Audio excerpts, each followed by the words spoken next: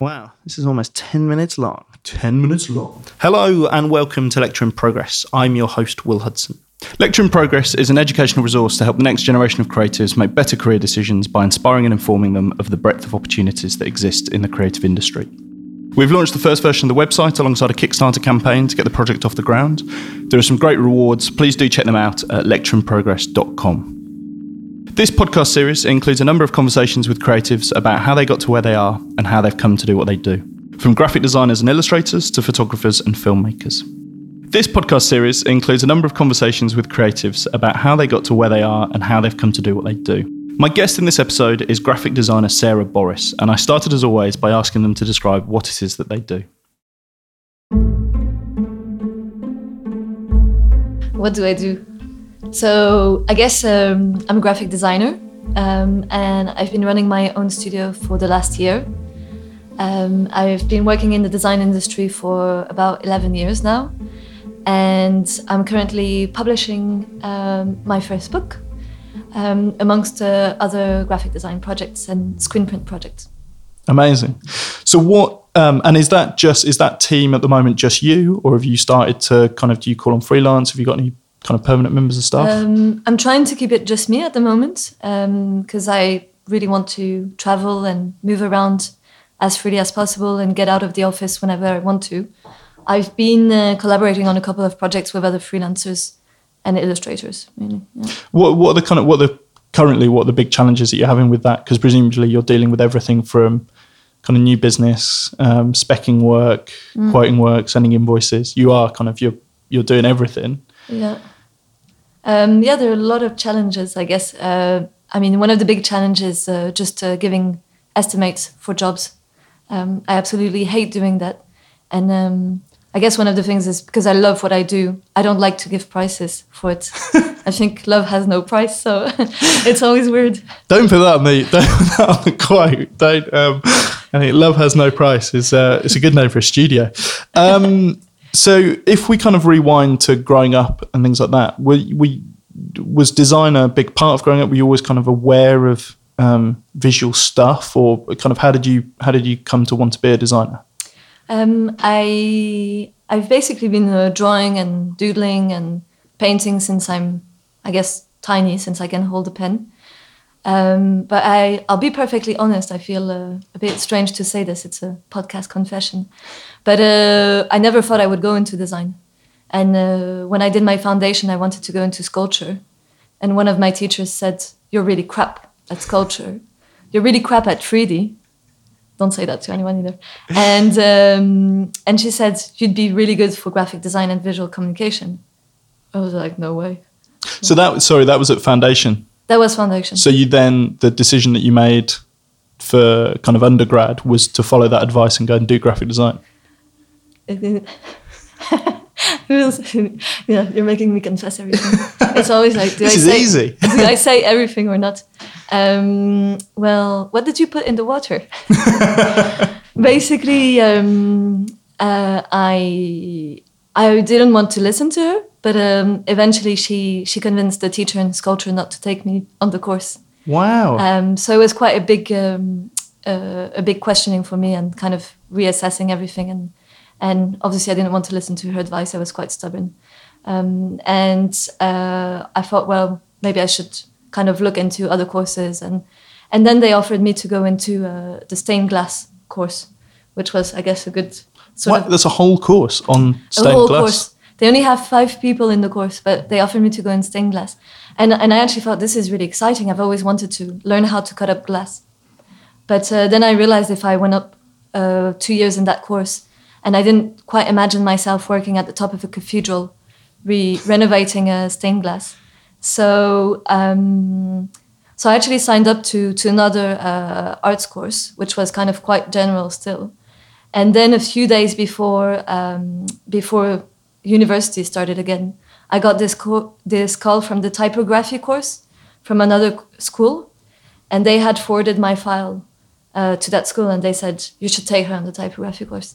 That's amazing. I love the idea that how old were you at this point? Kind of 18, 19? Yeah, 18. that your portfolio has just been passed around Paris schools, kind of going, you take her. Yeah, no, it was. I mean, in a way, I felt quite grateful because they were really, they really wanted to put me in the course that felt right for me. So, can you remember that with the portfolio then? Was it quite typographic, or there was just a sensibility to it that you think lended itself to typography? It's really difficult to say all this. The whole graphic design industry is going to kick me out. No, but it's yeah. I don't think it was typographic. I think there were a lot of image-based things. There were a lot of drawing, a lot of watercolor and kind of painting. So no typography. And how did you feel, kind of, to leave the ambitions of going and doing 3D sculpture, that kind of thing? Was that still a part of your kind of graphic design work, or did you very much? Is there a detachment at that point that you never really revisited it? Well, I think I knew I liked tactile things, and I knew I liked making things, and I get that maybe transferred into the sort of book design where I get a bit of 3D volume and kind of craft. But I think I realized quite quickly that they were right, and I was quite lucky that they were on my case to put me in the course that was actually right for me. And that course was in Paris. It was Olivier de Serres. Is that how you said? No, that was Estienne. So the foundation was at Olivier de Serres. Gotcha. So you stayed in Paris and did the undergrad. Can you remember the kind of the big lessons there, or were there particular influences that kind of played out that you still kind of reference today? Well, I think one of the things in this typographic course was there was a huge rigor and a sense of craft and redoing things until they're perfect. And one of the things is that we spent sometimes days redoing a letter shape or calligraphy. And I don't design fonts these days, but I think that sense of craft and kind of perfection has stayed with me. And you completed that course, and then at that point you moved to London. Yeah. To study the MA at LCC.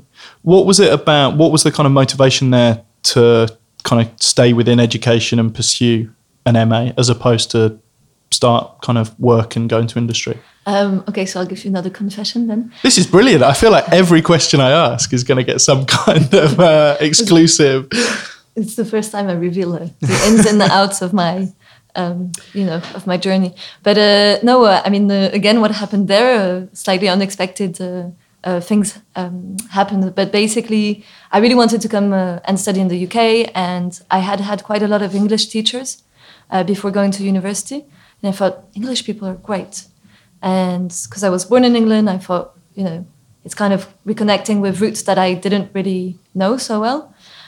So I was intrigued to come to the UK, and I signed up for this BA course because at the time in France there was no equivalent.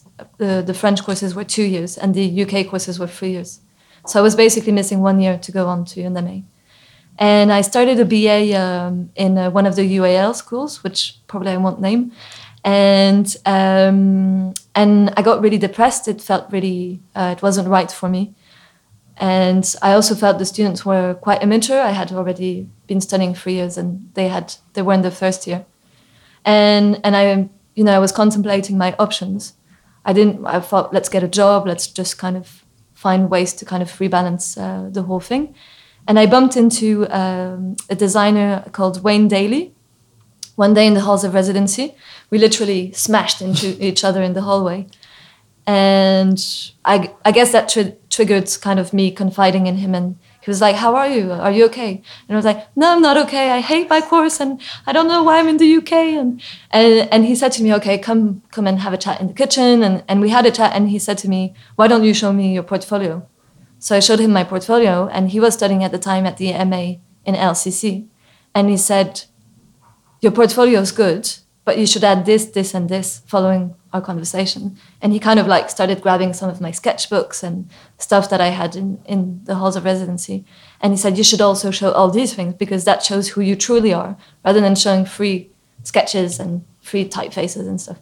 And that, from that point, basically, then I had an interview in the MA, and I had an interview with Ian Noble, and Ian loved graffiti, and I had like sketchbooks full of graffiti stickers, which I had been peeling off sorry to the graffiti artists, which I had been peeling off the streets of London. Literally, I had piles like this, and so we completely connected on that level. And he and it ended up with me giving him a big hug because he was kind of my savior alongside Wayne Daly. And I got on the course 2 months later. The other UAL course transferred my fees, so it was amazing. It was a win-win situation, and then I was in this course where people were really driving me. I just want to go back to something that you just mentioned there about graffiti and those stickers. Graffiti is often one of those things that's kind of I think the graphic design world kind of there's a certain dislike to that reference, yet it comes up quite a lot within young practitioners, and people are always kind of told, "Oh, leave that, like we're graphic design. There's kind of no place for graffiti." Can you talk more about kind of what kind of stickers were they, and what was it about them? Was it a certain aesthetic or a certain kind of style, and how is it that kind of influenced your work? I don't know if it influenced my work so much, but it's always inspired me, and for me, I've always connected to these little signs and things I find in the street, and that communicates to me much more often than a billboard. And I guess I really liked also how they were using, the post office labels, and they were actually like using these big Posca markers to label them. So it was kind of like a vandalism and then a second vandalism. Yeah. And kind of defacing the post office branding, which I thought was quite cool. But I think it's the mix of tag and it's the free-form expression, which I think in graphic design everything's so most of the time controlled, and we have the safety of our computers, and I think it's just this kind of thing of like, I'm going to do this massive tag or squiggle and I'm going to put it up and it's okay. And the immediacy of it. And also I like the way in which it engages an audience, that for both the audience that know what it is, but also the kind of everyday public that are walking past it. Yeah, and I think also the nice thing about it is that it creates a journey through the city, and when you recognize an area where a guy has been in, like, whether it's Space Invaders, and it gives a sense of identification to certain points of the city. And I think that's quite a nice thing as well. Yeah, so true. More about your time at LCC. It was a typography course.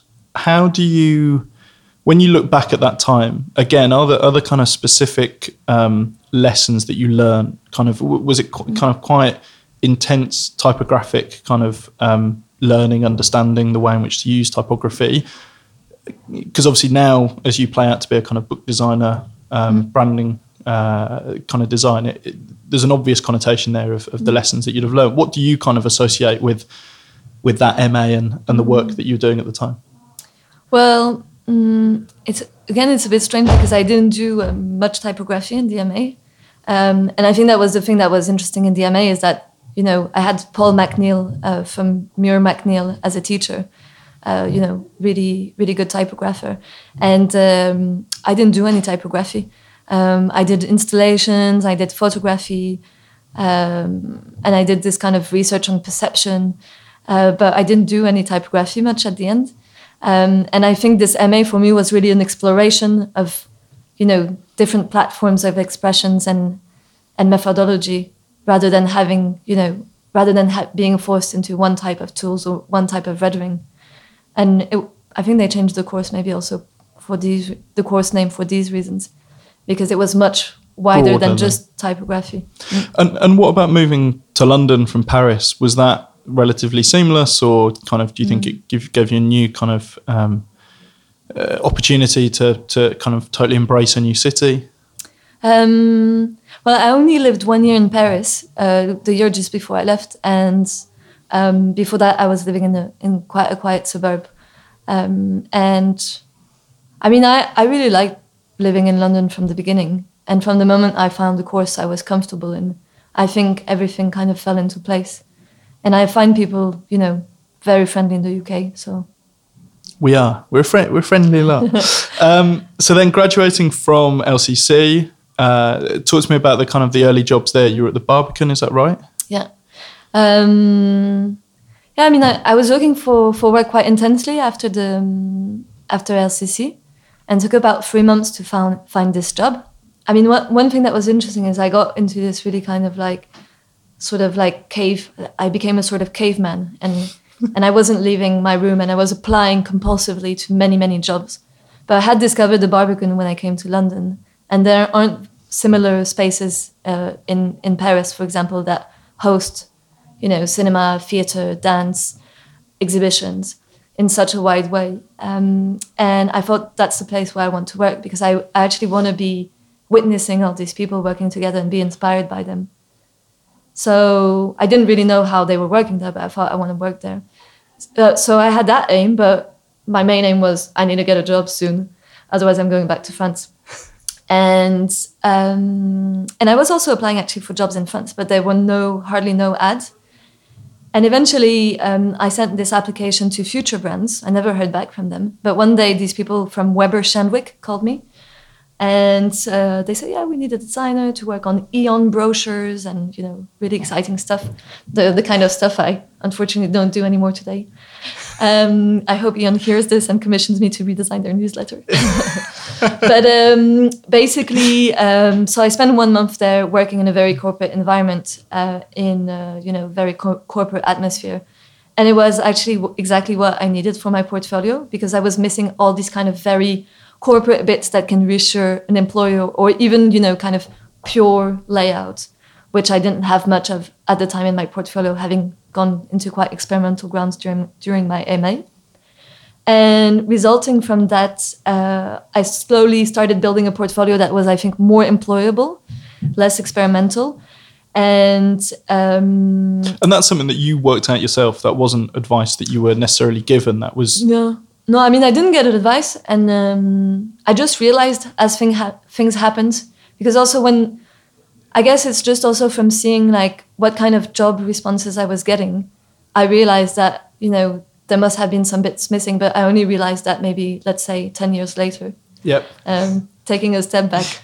And also, I guess, teaching has helped me realize all these things, because you kind of like try to pass this on.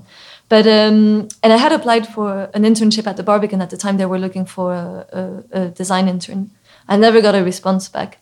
And I had sent in something quite, customized and cute. And I had also applied for another job, which was designing flyers for clubs in Brixton and stuff, with two really nice ex-LCC grads.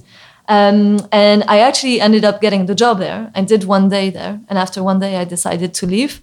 And I think it was a strange decision as well. At the time, I had finished the Weber Shandwick project. But there was no heating in the office. So they told me on the first day to come in with a bed cover. And I thought, I can do this. It's kind of cool. And it feels like we're working on squats and it's fun. Feels kind of underground.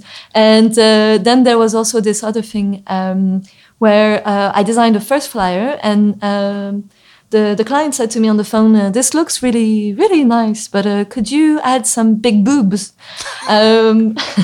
This was on day one? Yeah. Wow. And so I looked at the two girls in the office and I was like, guys, this guy said this, what do I do? And they pointed a whole pile of porn magazines to me. Amazing. What? And after that, you thought, this isn't going to last. I need to get out of here. And I thought, I'm freezing my ass off, and I have to look for a pile of boobs with my blanket on. That is graphic design, isn't it? That's. Yeah. And I thought, but don't we need the rights to use these boobs or stuff?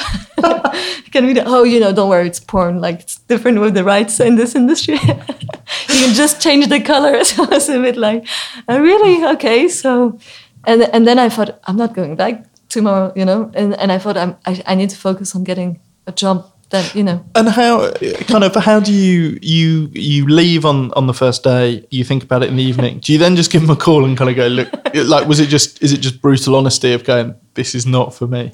It's terrible. I can't really remember, but I know I was feeling really uncomfortable, and I think they were quite upset, but I can't remember what I said. I think I just said something like, it's not for me. Yeah. I don't like boobs. I think what's so fascinating though is that kind of, I almost think you need those kind of experiences, and not specifically that, but those experiences that introduce you to different ways in which people work, that you that's how you kind of figure it out. That's how you go, that's not for me. And actually that job would be perfect for someone. And I think that's what's so great about the industry is that variety of studio. And I mean, we've had it, not the boo side, but we've had the... People leaving after a day. We've had the cold studios. I don't think we've ever had anyone leave after a day. I don't know, I might be wrong. I'm sure if there's someone out there, they'll let us know.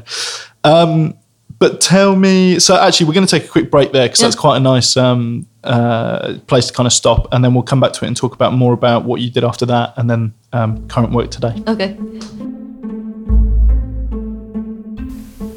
Thanks for listening. I just wanted to take this quick opportunity to tell you a little bit more about Lecture in Progress.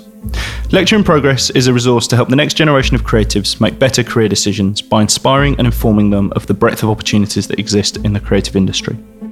Aware that the gap between education and industry is only widening, Lecture in Progress will help demystify the creative world we work in.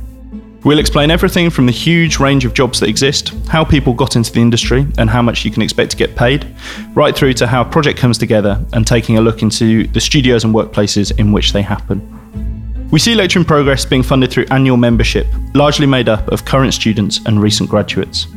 We're aiming to build a relationship with these members as the site grows and develops over the next 12 months, and we want to make sure that we deliver the content that they will find most useful and that can't be found anywhere else. Members to Lecture in Progress will get full access to the website and archive, become part of a network of like-minded individuals. They'll receive member-only offers and promotions and invitations to events. They'll also have the opportunity to apply for funding for creative projects. They'll be invited to studio visits as well as entry to our annual awards programme. Please do check out the first version of the website at lectureinprogress.com. There we've put together a number of articles and resources that best demonstrate what we plan to do. You can also find a link to the Kickstarter campaign that will be running throughout October. We've tried to make it as simple as possible to get behind the project and hope you'll like the rewards we've made, many of which are only available on Kickstarter. Please do back the project, and all being well, we'll be back on the 1st of January 2017. Back to the interview.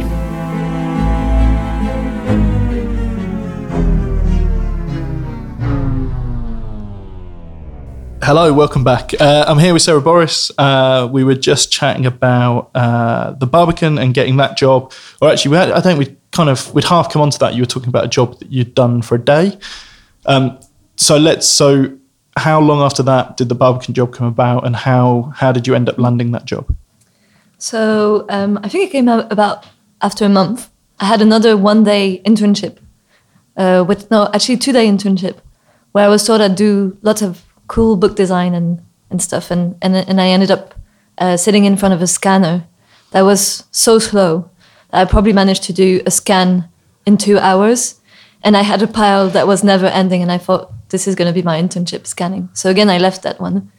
And then the Barbican got this job offer for a junior graphic designer, and I hadn't had any news from the internship, and I thought, if I'm going to apply to this, I need to totally change my application and presentation, almost like being a new person. And obviously, having observed their marketing quite a bit since and trying to understand why I had not received any answer from the first one, I did an application which basically kind of copied beautifully their art gallery brochure and made that into my CV and a sort of booklet about my work. I think I've chucked it actually since, because I've had to make some space.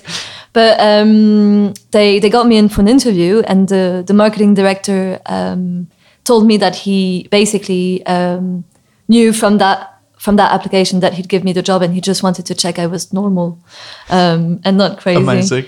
But and you passed that test? I passed it okay. Did you ever get to meet the person that would have given you the internship? I met him. Actually, I asked him, what happened? Hi, I'm Sarah. I'm the junior graphic designer. I had the interview with him, and we ended up working together for the 2 years and a half. But he basically explained that he had received such crazy applications. They received about 600 applications for the internship. Apparently, they were receiving trays of cakes with, the Barbican logo and icing and all sorts of things. And he just got horrified by the process. And he said, let's wait a little bit and let's actually hire someone. That's amazing. Yeah. That is. I think that speaks volumes, though. That I think when applying anywhere, the consideration as to how many people are going to be applying for the same thing. Yeah. Also, sending cakes. It's like... Yeah, I mean, you don't know what they've put in there. Really, imagine if it's a space cake, or I don't know. I was thinking more, it's like, where does it end? It's like a car turns up and it's like, I have this car, just let me come and a intern branded with car, you. please. Branded Barbican car. So you got into the Barbican as a junior graphic designer. How big was the team at the Barbican at that stage? Well, we were 2 designers. William Allen, who's the senior designer there, and I think he's still the design manager. And then we had digital designers as well.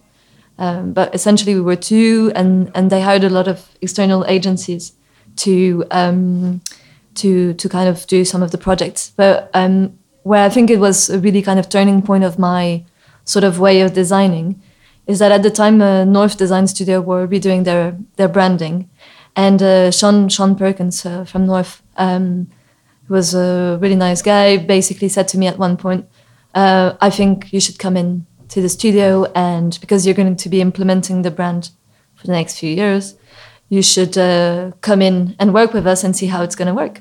And so he then spoke with William and the marketing director at the time, and he said, and they all agreed. So for 3 months, I went part-time to North Design Studio, and it was really, really good because I got a methodology that I didn't really have at the time, and I think it really honed a lot of my design skills at that point, and also gave me all the right things to be able to implement thoroughly the identity after within the space and kind of maintain it in a consistent way. So that was a really, really turning point. Yeah. So was that a consistent 3 months? Was that kind of a few days a week? You'd be at North, a few days a week at Barbican. Were you ever tempted to kind of move to a design studio as opposed to being in a kind of in-house team? At the time, no. I mean, the atmosphere was quite tough in the studio, and I did feel a little bit like an outsider.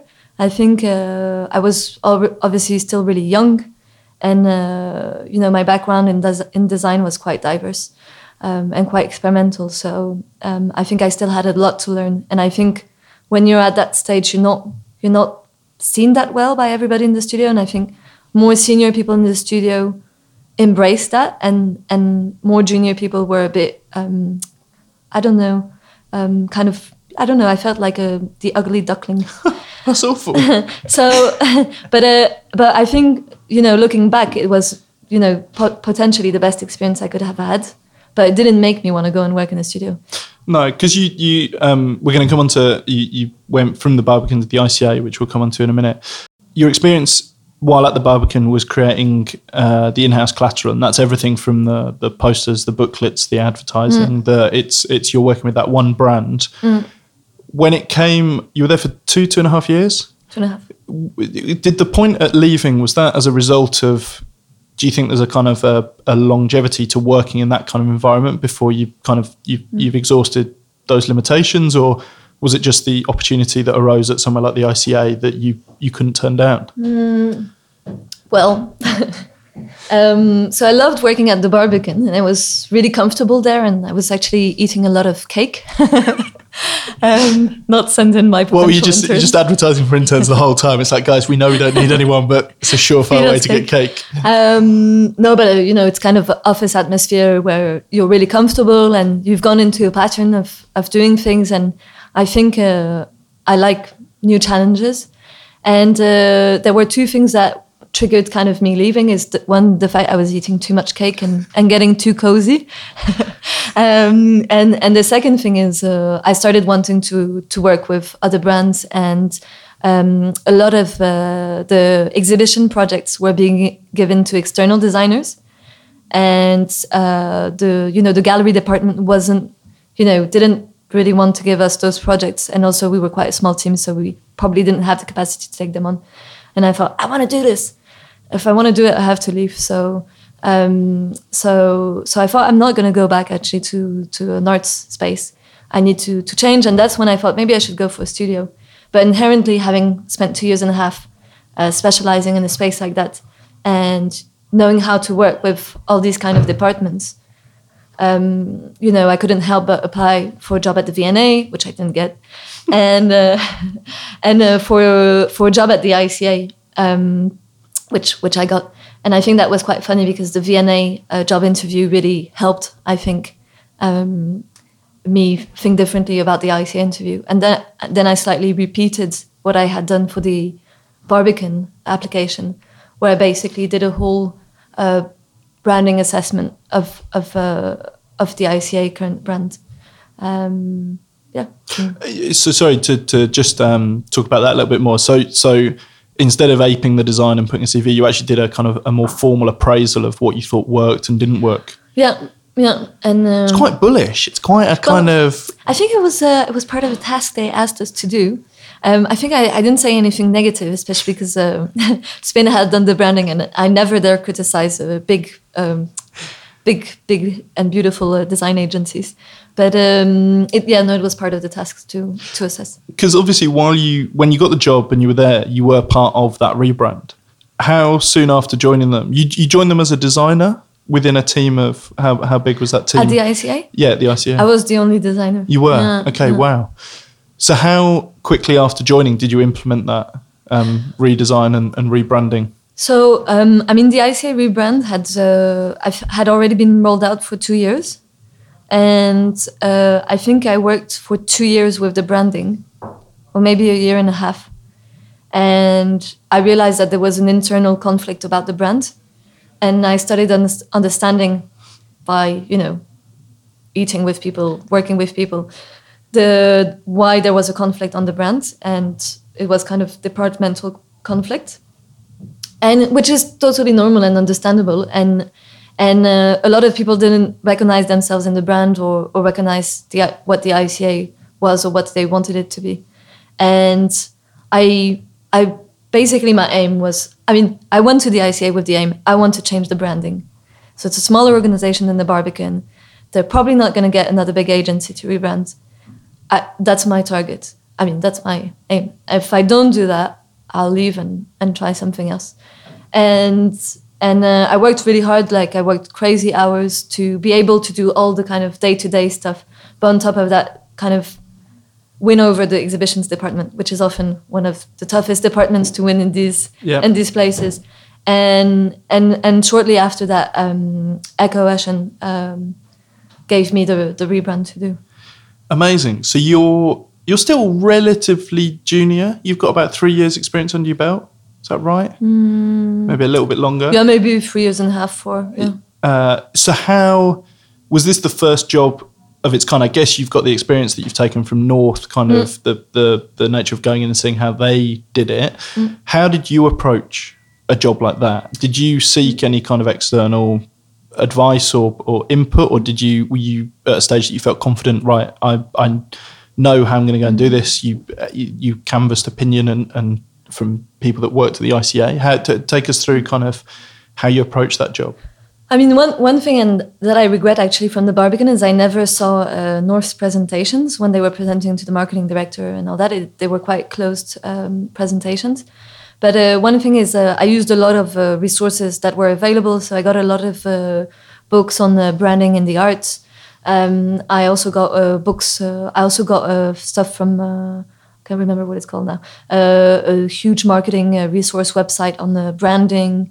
And I started kind of compiling a lot of different resources. And I also used the Design Council. They have a sort of... it's all a bit blurry now, but they have this sort of guide of, kind of key questions on branding. And I actually felt, the best way is I need to create a brand where everyone, the people who work here and outside are going to be happy with, and where there's not going to be this internal conflict, because you can't tell the story if you have that internal conflict. So I basically started doing micro sessions where I got about 10 people in each session. So I did about, 5 or 10 of these sessions. And we had discussions about the brand then. And that was also the idea of kind of, if you let people express themselves, they feel part of it. And if you develop something in stages, they'll feel they've been included. And they're, everyone got an opportunity to feedback. And I think that was one of the biggest learnings for me in doing that in the brand, is kind of, if you kind of get everyone involved, you can't take all the opinions into account, but you kind of get that trust. No, definitely. Do you remember any kind of key key insights or comments that kind of surprised you that actually went on to kind of inform it more than you thought? Well, I had really, I had comments saying like, why do we have bubbles? And why is it an Institute of Contemporary Arts when we've always been known as the ICA? And, by having a lot of those comments, I thought, well, people don't recognize, for example, the bubbles. That's really, people didn't want a marquee for the brand. They didn't want, they were like, we're ICA, we're here to carry other people's work, and we're a platform for artists. So it was kind of thinking like, okay, we need to clean the brand. We need to take off all these decorations and all these kind of marquees and things that were extremely good, but which had a different marketing objective at the time. And I think that those were comments that I think were really helpful. And then Will Holder, at the time, who I did the first issue of Roland with, the contemporary arts magazine for the ICA, he also said, where's the acronym gone? And I think that was, and he's like, none of the artists identify with the space anymore. And that was a big thing also in connecting with all the publications they had done this in the 60s, which had beautiful design and just that quite simple acronym. Amazing kind of history and heritage to look back on that place. Yeah. It's somewhere that I didn't really know about until I moved to London. As the sole designer on that team, you were doing everything there, or like the Barbican, were there certain commissions that they'd look at external agencies? Well, I basically worked to not let them... I worked triple hours during the day to not let them go to any agencies. Nice. And that worked? I would just roll myself on the ground if they did that.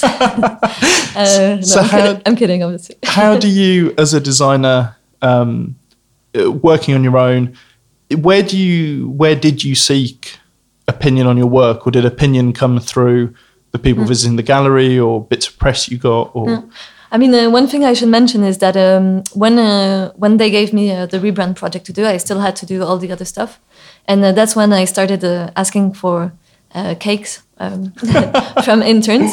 And I basically was quite lucky. I spotted a recent graduate in the graduate issue from ETAP in France. And I really liked his work, and I just went to see his website. And on his website, it said, I'm looking for an internship abroad. So I mailed him and I said, do you want to come to the ICA? I'm doing this rebrand. And he was like, yeah. And the extraordinary thing is that he had a bursary with, it's called the Leonardo bursary.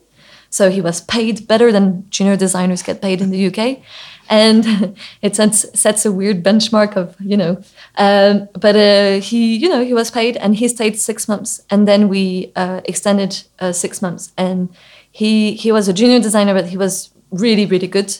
And I guess we worked really as a team at that time. And he was a huge kind of help in kind of making everything possible. And then I also... Sorry to just butt in. Can you remember what it was about the portfolio of work that you saw that made you think this is the person to come? It was beautiful. No, it was the content and the projects he had chosen to work on were really interesting. And everything was really well executed. But at the time, I can't really remember and say why, but it just stood out from all the other portfolios I had seen in the graduate section. And and then I think we just had a call. We never met in person. We just had a call, and then he arrived for 6 months. And yeah, I butted in. Have you now lost your train of thought as to... Oh, I'm so sorry. Anyway. So you were at the ICA for a little bit longer than you were at the Barbican. You were there for about 5 years, is that right? Yeah. And from there you moved to Phaidon. Yeah. Again, from the outside, it's a kind of in-house team, but working for a brand, but maybe a little bit more diverse in what you could do, in that each book is kind of separate. Although I think it's worth saying, I think Phaidon are one of those publishers that there is a consistency and an aesthetic and an attention to detail that the books they produce, it's rare you see something come out of Phaidon that shocks you. They do all sit quite nicely together. How did that job come about? What was it about 5 years at the ICA that you thought you needed something different? So, I mean, there were a lot of changes at the ICA. They had a huge funding cut. They also got rid of a lot of staff, and a lot of stuff changed there, and a lot of the curators changed as well. And one of the things was basically the last 2 years at the ICA, I was there 2 days a week. They had cut down massively on the print that was being made. So I was doing everything 2 days a week, and I went freelance. And actually, one of my biggest clients when I went freelance, the 3 days of the week, was the ICA, which was kind of funny. But they were calling me all the time. It's like, 2 days is not enough. And I was teaching then, and I was also doing a mix of jobs. And I was really happy with the mix because it's ideal to be 2 days a week in a place that you love, and then the rest of the time teaching and all these things. And one of the people I had worked with at the ICA, Jean-François Goyette, hello. He had been a digital designer at the ICA, and he moved on to Phaidon, where he was working on the digital architecture archive. And he called me and he's like, Sarah, you have to come and work at Phaidon. It's amazing. They have this job going. It's design manager. You're going to love it. You have to apply. It's like, no. Right. And he basically called me every day until I ended up applying, and he kind of forced me into it. And then I applied, and I thought, anyway, I'm never gonna get it. And I got it. I got the job. And I love that as a recruitment policy. Someone's just like, work out who we need and just be on their back every day until they apply. Yeah. We need to adopt. It was really funny also because he was, he wasn't even working with that department, but he was. I think also what was interesting and I think that's why your network outside of design is really important, is that he just likes what I do, and he just wanted to see me in that place, and I think that's really nice of him. But so, and then I thought, I can't refuse this job. It's like so big. And that's the first time also in my career that I actually picked up my phone and called a lot of design studios and designers. And I said, do you think I should take it? And it was really interesting getting feedback from them, because they gave me their personal opinion, what they would do in my position. And some were like, oh my God, but Sonia was doing this job before. Yeah, go for it. It's amazing. And, it's amazing platform. And then some people were like, I never, go and work internally. So it's hard for me to tell you to go. And then some people said to me, you know what, you can just take it, see where it's going to take you to. And you can always leave if it's not right. But you got it, and you were there for 2.5 years? 2.5 years. I know you more recently for things like the JR book. What were your highlights while you were there? What were the books that you worked on that you kind of hold up as the best work? Well, I really liked working on the bread book. I'm a huge bread fan. I've got that book. I've made very little bread, but I've got the bread book. You don't make the croissants every Sunday? Not yet, I don't. What's funny is that after buying it, I did go and buy some fresh yeast and certain ingredients, and I learned that fresh yeast has a sell-by date pretty shortly after you've bought it. So I didn't start then, and I still haven't got around to it. But it's a nice book that I look at every now and again. But I think that was one of the biggest things that's kind of changed a lot in me at Phaidon, is the cookery books, and this culture around food and the huge influence of kind of being creative with what you make and what you cook. And I only worked directly on the bread book, but indirectly I worked on a lot of the other books, cookery books, commissioning designers and illustrators alongside Julia. And then I really also enjoyed working on the James Irvin book on the product designer. How do you find commissioning other designers as a designer yourself, that how you would approach something, how you would do something, to have to brief that in to an external creative? Mm-hmm. Is that something that you kind of relish now, that you enjoy seeing how other people approach stuff, or are there elements that you have to kind of battle with your inner self to not kind of go, all right, great, just send over the files and I'm going to tidy it up and do what I want? I mean, when I get an email for a new project, I'm so excited. It's like Christmas by 20 times, when that Christmas excitement you get as a child. But I get that now with when I get new commissions. And I think this first stage where you contact a designer to work on a project, and I kind of I feel less excited for them than I would be for me. So I really like that phase of commissioning and bringing in a new project. And what I really like with commissioning as well is this idea of trying to commission people that aren't necessarily so obvious for that field, because I think that's where you can get much more unexpected results. And I think it's true, we tend to put people in boxes like, oh, she does cultural stuff, so let's get her to do cultural. But my dream is to do like something really ultra corporate, for big finance or state agency, or I don't know. I'm with you. I think we constantly try and have those conversations with people because, I think people do kind of get pigeonholed, and I think inherently whatever you show on your portfolio is what potential clients come to you and say, we want this project, but for our brand or our specific need. I think when you start talking to creatives about the kind of projects they want to do, suddenly it unearths these things, or you get people that have been doing side projects or experimenting in something that hasn't currently had any kind of public showing. And actually to harness that, I think you also get kind of a renewed energy into a project because it's something that they're doing for the first time. I'm right in saying you worked on the JR book, right? Yeah. How is working with an artist like JR, and by that I mean someone that's kind of so recognised, who has a very consistent aesthetic, how does that dynamic work of trying to get a book out of it that you're pleased with as a designer, they're pleased with as an artist? I think, JR has been an amazing person to work with. And I had seen a lot of his work before, but I had no idea about his character. And he's a person who, he achieves what he does through collaboration. And I think I really felt that when I was working on the project, he really trusts you to come up with things. And then he'll tell you if he's happy with them. But I think in that sense, he really gives people space to make things. And I think it was actually a really smooth process. And you're pleased with that book, that outcome, because it's got the grey eyes on the printed on the pages, isn't it? It's not on the spine; it's on the pages. Yeah, on the three corners. But I think it looks really good, and I think it's like everything is once I finish the project, I always feel, oh, we could do this or we could do that, and for me, I would never reprint twice the project the same way. So I would probably change the background of the cover, or I'd probably change a few things here and there. I like the idea that when you're printing something, if you reprint it, you can make it something new, in the same way that when you update a digital experience.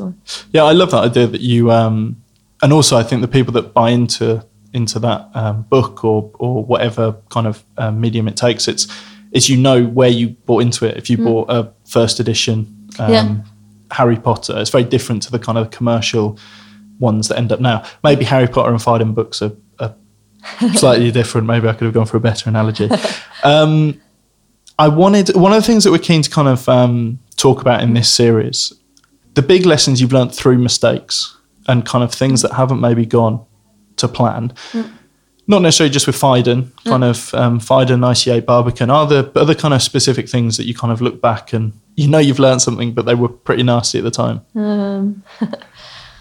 I don't know. I have a bit of the I've encountered nasty things, but I feel I have a sort of ethos of never regretting things, and I feel like I have made maybe little mistakes in my journey. Maybe sometimes not seeking enough advice. Also, having worked in quite small teams, I think it's important to seek advice from other designers externally. Feeling quite isolated in that sense in the industry, and I think that's a mistake, to be scared to seek advice. And I think even today I should seek advice, obviously, because I'm growing and doing totally new stuff, and maybe I should go and see Wolf Holdings and ask them advice about getting a really big corporate client or designing for the Olympics or something. Michael Wolf's great. And he's also as well up for chatting to people. You should definitely track him down. He's lives in this beautiful house. I got half an hour with him earlier this year, and he's brilliant. How well do you think you receive critique and feedback and advice? Well, I think it's scary in the design industry because as your work gets more known, people get more critical as well, and they get they can get a little bit harsh. I find it's like when you see the logo being criticized, or and I think the design industry on social media can be quite cruel to one another. And I'm scared about that kind of stuff, and I'm scared when I do a video or podcast that I'm gonna say something that No, not at all. I think it's been. But I love everybody. No, I think you've been great, and I think it's great, the kind of the things that you've shared and that you've talked about today. And I want to say a massive thanks for doing so. I think that kind of brings us pretty much to all we've got time for. But yeah, just a big thanks for taking the time to chat to us. Thanks to you.